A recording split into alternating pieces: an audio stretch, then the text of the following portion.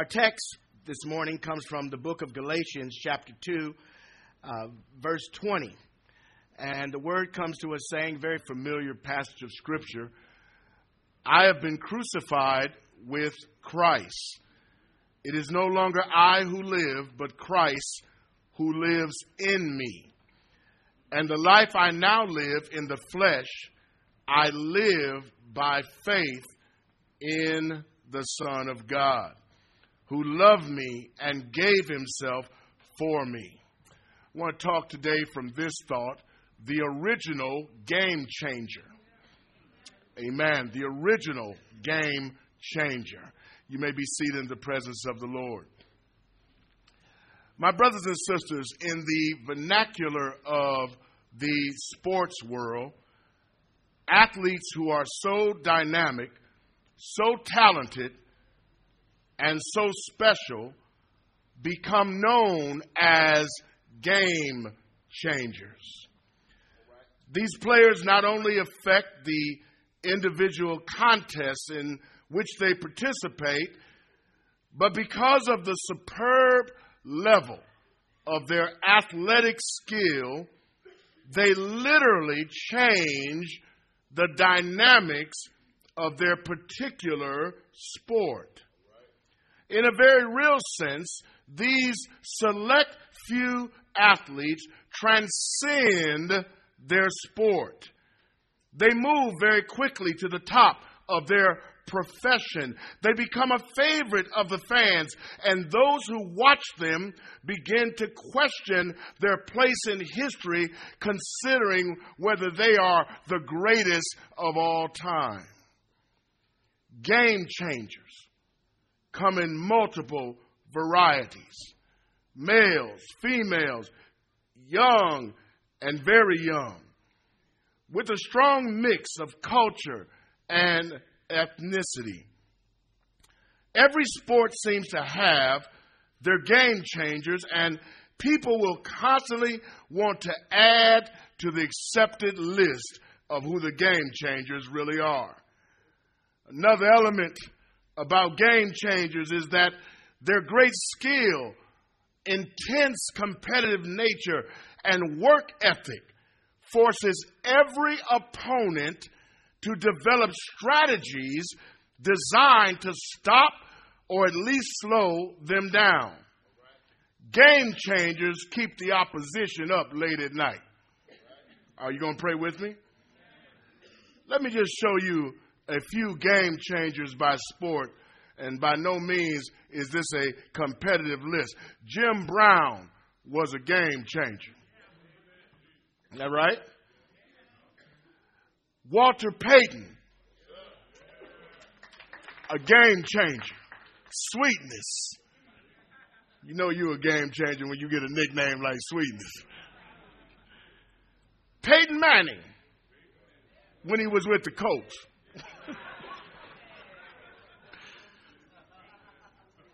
But Peyton Manning, a game changer. In basketball, some of us are old school people will remember this one. Pete Maravich, Pistol Pete. He was at LSU and this picture was taken. The progenitor of the no-look pass. Pistol Pete Maravich. Larry Bird, a game changer. Magic Johnson, a game changer. And we could not mention basketball without mentioning Michael Jordan, a game changer. Other game changers include the Williams sisters in tennis, Wayne Gretzky in hockey, Jack Nicklaus and Tiger Woods in golf, Babe Ruth, Henry Aaron, Nolan Ryan, and Jackie Robinson. All were game changers in baseball. You get the point. Game changers change the game in which they excel. But to further the significance of the concept of a game changer, I dug a little bit deeper. I went to UrbanDictionary.com and typed in the words game changer, and here's what came up. In romance, a person who by personality, attitude, and or influence is a true standout amongst the norm of dating and relationships. They are generally unaffected by what would be considered superficial charm. Money, appearance, and social status don't bother them. And they are more attracted to someone's deeper qualities. Hence, they would change a player's game. Such persons are considered relationship and even marriage material. Did you change somebody's game? Don't be shy now. There's some game changers in the house. Ken Berry say he's a game changer. Changed Nicole's game. That's right. Now, here's another definition of game changer that comes from the same urbandictionary.com. Game changer is an event which occurs out of the blue. There is no possible explanation for it and never will be. This event is so unexpected that it's not even part of the odds. People are extremely shocked at these rare events and are often left speechless or talking nonsense. Now, in light of what we've learned of a game changer from the world of sports and these other contemporary definitions from urbandictionary.com, it seems to me that there exists ample evidence to ask who the original game changer was. Who forever changed the most important game of all. Not football, not basketball, or any sports, not even the game of love. Is there anyone that has changed the game that includes all of us? That is the game of life. I submit to you today that Jesus Christ is the original game changer. Amen. He changes more lives. He changes more lives than we can ever know. He has never been and never will be stopped by his opponent. He has the power to draw people to him in such a way that he is the game changer in their lives. Now, I realize that some of us will be uncomfortable in making the analogy between life and a game. But there are some people who view life as a game. Here are a few quotes to illustrate that. Mother Teresa said these words. She said, "Life is a game, play it." The artist Florence Scovel Shinn said these words, "The game of life is a game of boomerangs.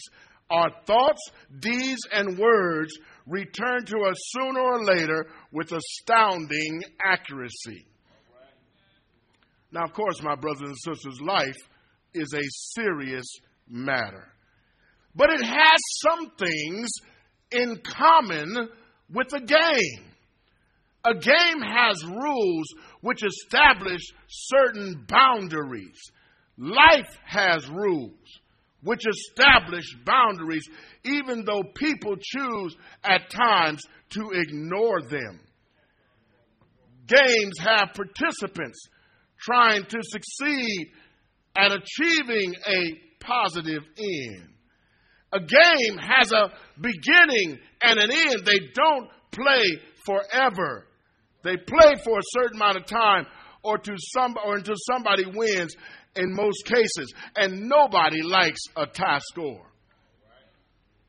Life has a beginning and an end.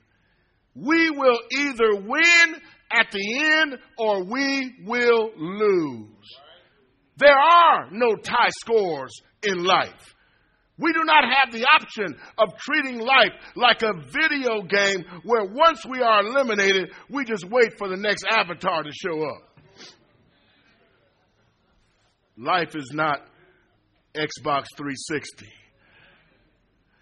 All of us participate in life, and in this comparison, we are all trying to pursue what we see success to be. We're all going after something, trying to be a winner. Maybe you are pursuing wealth. Maybe you see success in life as health and family. But chances are we are all trying to get to what we believe a successful, happy life would be. And sometimes we're trying to do so in the face of severe opposition. So the big question is, what does it mean to be successful at life? Is there a common answer that would help us all overcome the obstacles that lay in our path? Now, to answer this question correctly, we need a game changer. I submit to you today that Jesus Christ is the game changer needed for your life. He's the original game changer. He was changing the game of life ever since there's been life.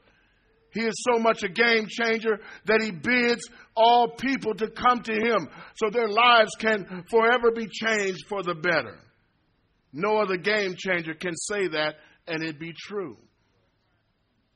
He has proven himself more than capable of fulfilling the role of game changer for you. If you give him your life, he will change it for you. He will make you leave that which is destroying you, and he will cause you to fall deeply in love with him, his will, and his way. He will never disappoint you. He is the kind of game changer to which you can commit yourself forever. So how does Jesus change the game? Jesus changed the game in one fell swoop. He rose from the dead. Oh yeah, you can give him praise. In one fell swoop, he changed the whole dynamic. He changed the whole dynamic of life. He died on a cross, borrowed a tomb because he wasn't going to need it long, and got up from the grave with all power in his hand. This event, his resurrection, celebrated by Christians worldwide every year. This miraculous happening that is at the very root of the gospel. By his resurrection, Jesus conquered man's biggest problem in the game of life, which is death. Death is your biggest problem. You don't know it yet. But every man that's born of a woman is appointed a time to die. And death is our biggest problem because on our own, we are unable to overcome death. So what does it mean? Here are 3 ways Jesus changed the game for us. The first way in which the resurrection changed the game, the resurrection assured us of a game-changing salvation. Prior to the death and resurrection of Jesus, the issue of salvation remained a promise that God's chosen people, Israel, could look towards. The prophets all knew that God promised to send a game changer, and perhaps no prophetic utterance about the game-changing work of Jesus is more eloquent and poignant than that of Isaiah in chapter 53. In verses 1 through 4 of that chapter, Isaiah describes this promised game-changing Messiah. Isaiah says he will be like a root out of dry ground, not good to look at, despised and rejected by men. Isaiah goes on to say that he will bear our griefs and he will carry our sorrows. That's some game-changing stuff right there, folks. Do I have a witness? But watch this now. It is in verse 5 where Isaiah gets down to how this promised one will change the game. In Isaiah 53:5, he writes, "But he was pierced for our transgressions." Oh, I wish I had some witnesses here. "He was crushed for our iniquities. Upon him the chastisement that brought us peace was placed, and with his wounds we are healed." That changed the game. But Isaiah wasn't done, because in verse 11, he tells us how the promised Messiah would change the game between man and God. In verse 11, he says, "By his knowledge shall the righteous one, my servant, make many to be accounted righteousness or righteous, and he shall bear their iniquities." And what he did in changing this game for us is that he made it so that God would account us to be righteous. Now, you only have to have a few minutes of time with yourself to know how big a deal that is. You know how unrighteous we can be. You know how in a discipleship paradigm, even for Christians, there can be some difficulty in understanding what it's like to walk in righteousness. We know that we come to Bible study, we read the Bible, we go to small group meetings because we want to learn how to become more righteous.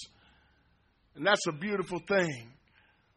But all that learning would be for naught if it was not for the blood of Jesus Christ. Hallelujah. So there was this promise of a game changer that had not come to fruition in all of the years between Isaiah's writing and the cross of Jesus. Even though Jesus told his followers that he would rise again, his death left them shocked, scattered, and going into hiding. They were holed up in a room where they thought no one could find them. And a few women had the courage to go to the tomb where they had laid his body in order to properly prepare it for burial, now that the Sabbath day was over. What did they see when they arrived at that tomb? They saw a game-changing event. Luke describes it like this in verses 1 through 7 of chapter 24. He says, "But on the first day of the week, at early dawn, they went to the tomb, taking the spices they had prepared. And they found the stone rolled away from the tomb." Somebody ought to get excited right here. "But when they went in, they did not find the body of the Lord Jesus." Now look at verse 4. "While they were perplexed about this, behold, two men stood by them in dazzling apparel. And as they were frightened and bowed their faces to the ground, the men said a game-changing word to them. 'Why do you seek the living among the dead? He is not here. He has risen as he said.'" Remember how he told you while he was still in Galilee that the Son of Man must be delivered into the hands of sinful men and be crucified, and on the third day rise. Look at somebody and tell them that's game changing right there. The resurrection meant that the words of the prophet were true indeed. We can now be reconciled to God because Jesus had changed the game. He had won a victory over death and gave us the opportunity to enjoy the victory of life eternal by believing the gospel. The Apostle Paul describes it this way. 1 Corinthians chapter 15, beginning at verse 55, Paul has a little moment of incredible praise in his heart. And I can just imagine as he was writing these words that the feeling of God's presence was just welling up in him. And he wrote these words. He said, "Oh, death, where is your victory? Oh, death, where is your sting?" The sting of death is sin, and the power of sin is the law. But look at verse 57. He says, "But thanks be to God." Somebody ought to just get happy right there. But thanks be to God who has given us the victory through our Lord Jesus Christ. We have a victory won on Calvary and in the resurrection. The power over death. He changed the game with victory over death.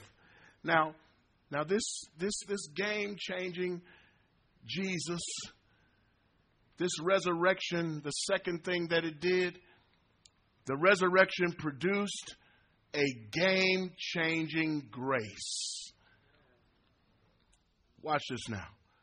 Because Jesus had now restored the relationship between God and man through his death and his resurrection, God could now offer all who believe a grace that would change them forever.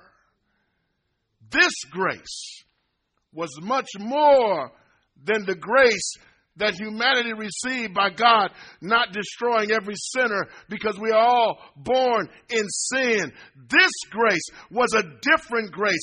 It was a grace unmerited as the other, but this grace was bought and paid for by the blood of the Lamb of God. You see, before the death and resurrection of Jesus, men brought lambs to God in order to atone and try to receive grace. But at his resurrection, or at his crucifixion, in Jesus Christ, what God did was bring a lamb to men. Y'all got to get this. The old sacrificial system said, take your lamb down there to the temple and try to atone.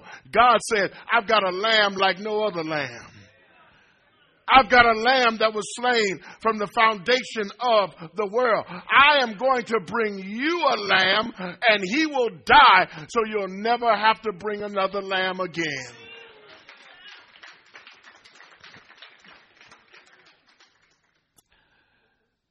What is this grace? It is God's unmerited favor poured out upon those who received Christ as Savior. When you accept God's offer of Christ as payment for your debt of sin, God gives you a bonus check called grace. Anybody here don't like a bonus check? So we get salvation by grace through faith, and a sustaining grace as well that helps to shape us into the image of Christ so that we reflect his glory.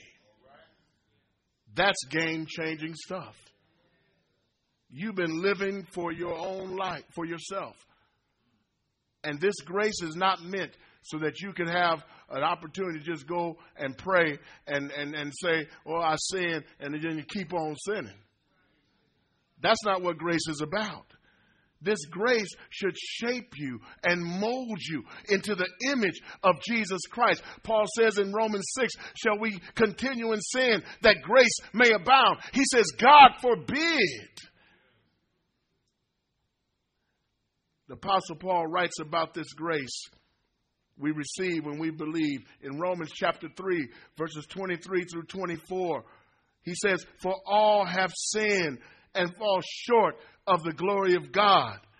And in verse 24, and all are justified by his grace as a gift through the redemption that is in Christ Jesus. In Romans 5:17 through 21, we find these words concerning grace. He says, for if because of one man's trespass, death reigned through that one man, much more will those who receive the abundance of grace and the free gift of righteousness reign in life. See, that's game-changing stuff there. God means for you to reign in life. Reign in life through the one man, Jesus Christ. Therefore, as one trespass led to condemnation for all men, so one act of righteousness leads to justification and life for all men. For as by the one man's disobedience, the many were made sinners. We became sinners because of Adam's disobedience. But look at here, God was not going to leave us there. He says, so by the one man's obedience, Jesus Christ, the many will be made righteous. He says, now the law came in to increase the trespass, but where sin increased, look at this right here, grace abounded all the more. Where sin was leaving its crimson stain, grace was coming right behind it with the cleanup crew.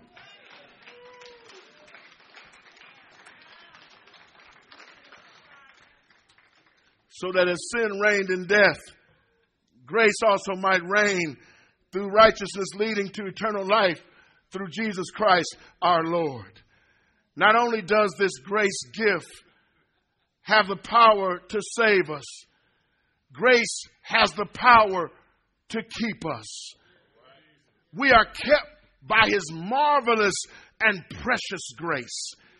The Apostle Paul writes about the sustaining power of grace.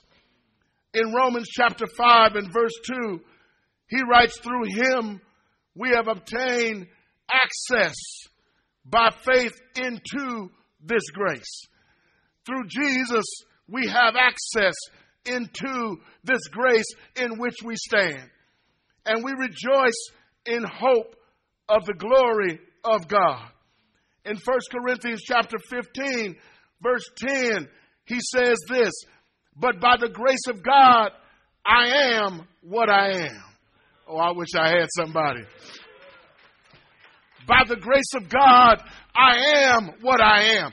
You're not who you are on your own works. You are who you are by the grace of God. Any achievement, any growth, any times where you have become more like Christ is all because of his grace.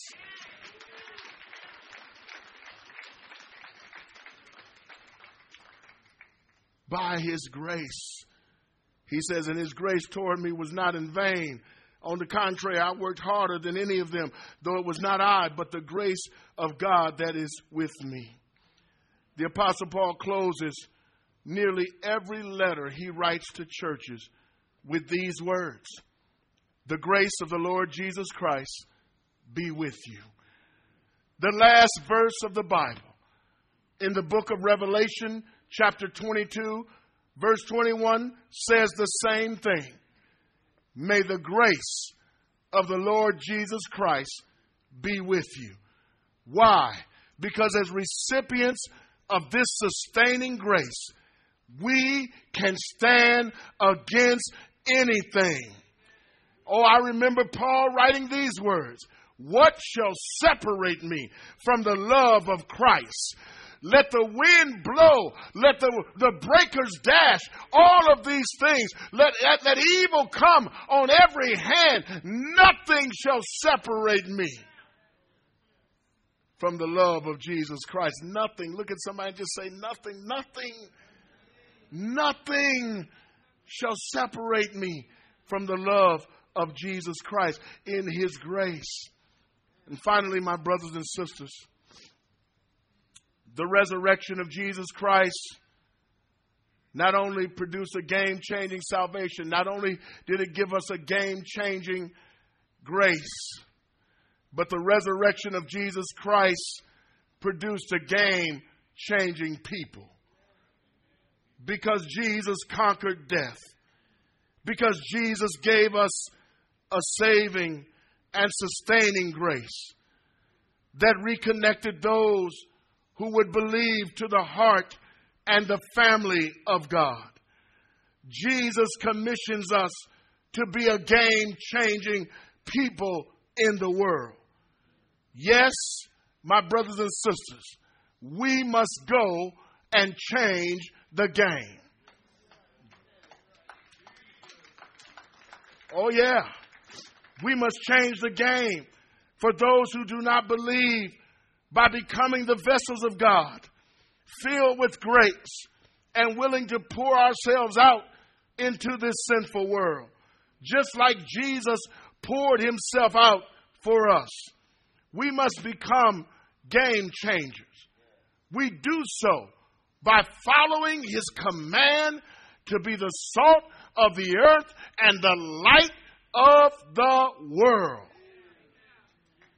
For too long, the light of God in the city has found itself hidden under the bushel of fear, afraid of being talked about, afraid of being isolated and ostracized.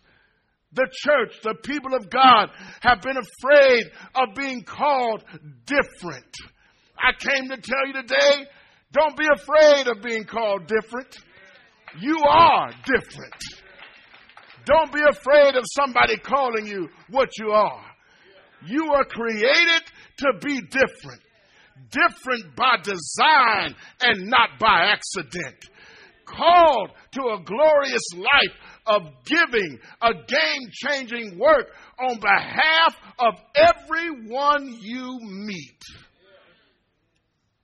Look at how a relationship changed the game. A relationship with Jesus changed the game for the followers of Jesus in the Bible. If I were to call some witnesses here, I would start with Peterman. Peter was a fisherman. He had a relationship with Jesus that changed him from being a fisherman to a fisher of men. That's game-changing stuff. I would call James the brother of Jesus, who no doubt grew up in the shadow of Jesus. But James, when he had that real game-changing experience, became the head of the Jerusalem church. Well, let's call Paul a destroyer of Christians. He changed himself, or God changed him from being a destroyer of Christians to a missionary to the Gentiles. The very ones that he sought to destroy. That Damascus Road experience changed the game for Paul. And when we think about it, when we go back to our text in Galatians 2:20, this is how Paul was changed. He says, I've been crucified with Christ. I wonder today how many believers see themselves in that same light. I have been crucified with Christ.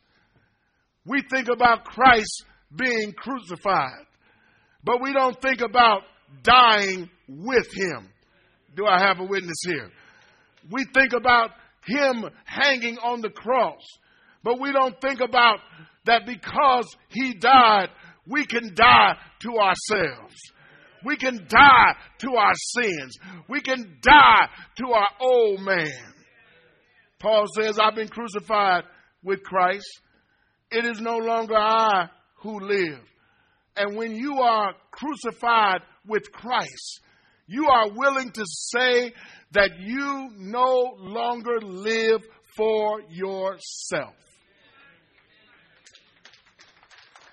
Think about it. If this day means anything, it ought to mean for every believer that we are willing to declare to the world that we no longer live for ourselves. When you live for yourself, you do what you want to do. You go where you want to go. You say what you want to say. But when you live for Christ, oh, I wish I had a witness here. When you live for Jesus, when you give your heart and soul over to Him, you no longer live for yourself. And Paul says it like this: it's no longer I who live, but Christ who lives in me. And the life I now live in the flesh, I live by faith in the Son of God, who loved me and gave Himself for me. Jesus said, I am willing to love you and give my life for you just as you are, because I don't want you to stay in the sin that you're in. I want to change the game for you.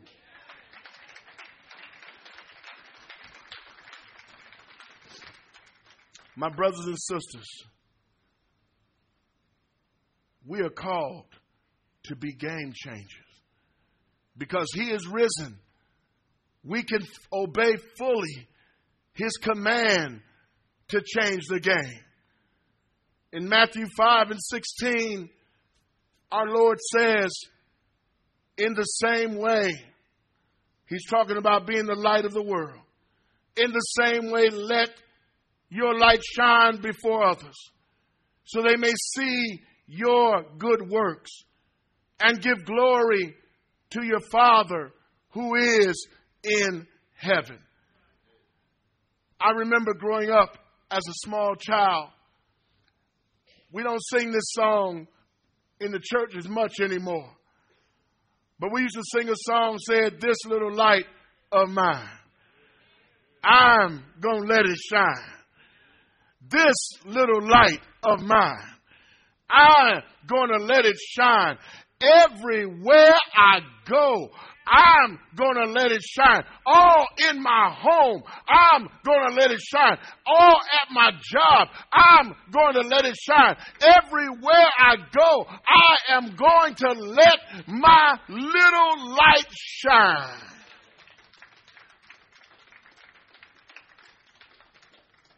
When you let your light shine, you change the game.